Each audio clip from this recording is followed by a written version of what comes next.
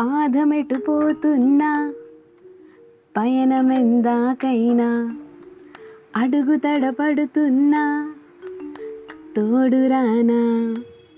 అబ్బబ్బబ్బబ్బా, పొద్దున్నుంచి ఈ పాట మీ స్టేటస్లో వింటూనే ఉన్నారు కదా. మీరు కూడా పెట్టారా? ఇది పక్కన పెడితే మార్నింగ్ నుంచి నేను నా వాట్సాప్ చూస్తే ప్రతి స్టేటస్లో ఇదే పాట అన్నమాట. అయితే ఇక్కడ ఏమైందంటే నేను కూడా సాంగ్ లిరిక్స్ని ప్రాపర్గా విన్నాక నాకు ఒక ఐడియా వచ్చింది. సరిగ్గా లిరిక్స్ వింటే నిజమే కదా అని కూడా అనిపించింది. ఊరికే అనలేదండి ఈ మాటలు. మనం ఈ పెద్ద ప్రపంచానికి ఒక స్కూల్ ద్వారా పరిచయం అవుతాం. స్కూల్ అని రాగానే మనకి ఒక ఫ్రెండ్ ఉండాలన్నమాట. స్కూల్ బస్లో మన పక్కన సీట్ ఆపేందుకు ఒక ఫ్రెండ్ ఉంటాడు. పీటీ పీరియడ్ రాగానే రచ్చ చేసేందుకు ఇంకోడు ఉంటాడు. స్లిప్ టెస్ట్ పెట్టారనుకోండి మేడం, మన ఆన్సర్ చూపించేందుకు ఒకడు ఉంటాడు. బర్త్డే వస్తే ఆ రోజు మన చాక్లెట్స్ పట్టుకొని మనతో పాటు స్కూల్ అంతా తిరిగేందుకు ఒక ఫ్రెండ్ ఉంటాడు.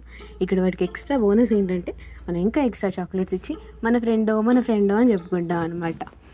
ఇంకొంచెం పెద్ద అయ్యాక మీకు తెలియదే ఉంది, సిట్టింగ్ ఏరియడానికి కూడా ఒక ఫ్రెండ్ గడు ఉంటాడనమాట. ఇలా మనం వేసే ప్రతి అడుగులో ఒక తోడు ఎప్పుడూ వెతుక్కుంటాం. అదే మన ఫ్రెండ్.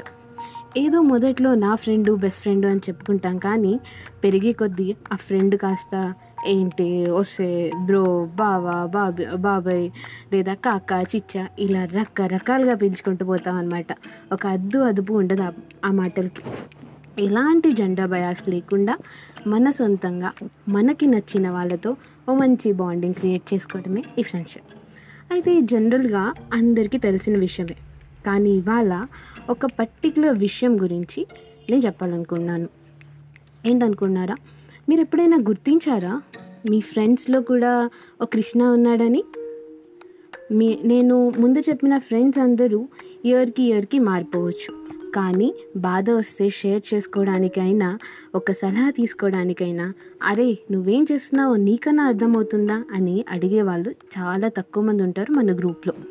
ఆల్మోస్ట్ ఒక గ్యాంగ్ ఉందనుకోండి, అందులో మళ్ళీ ఒకళ్ళిద్దరు చాలా మంచి బాండింగ్తో ఉంటారనమాట. వాళ్ళే the Krishna and the Arjuna. మనం ఏం చేస్తున్నాం అన్నది తెలుసుకొని, అదే అట్లా కాదు ఇట్లా చెయ్యి, అక్కడ కాదు ఇక్కడ చూడు, ఇది తిను, అది చెయ్యొద్దు అని మన వెంటే ఉండి ప్రతి సమస్యకి ఇట్టే సొల్యూషన్ తీసుకొస్తారనమాట.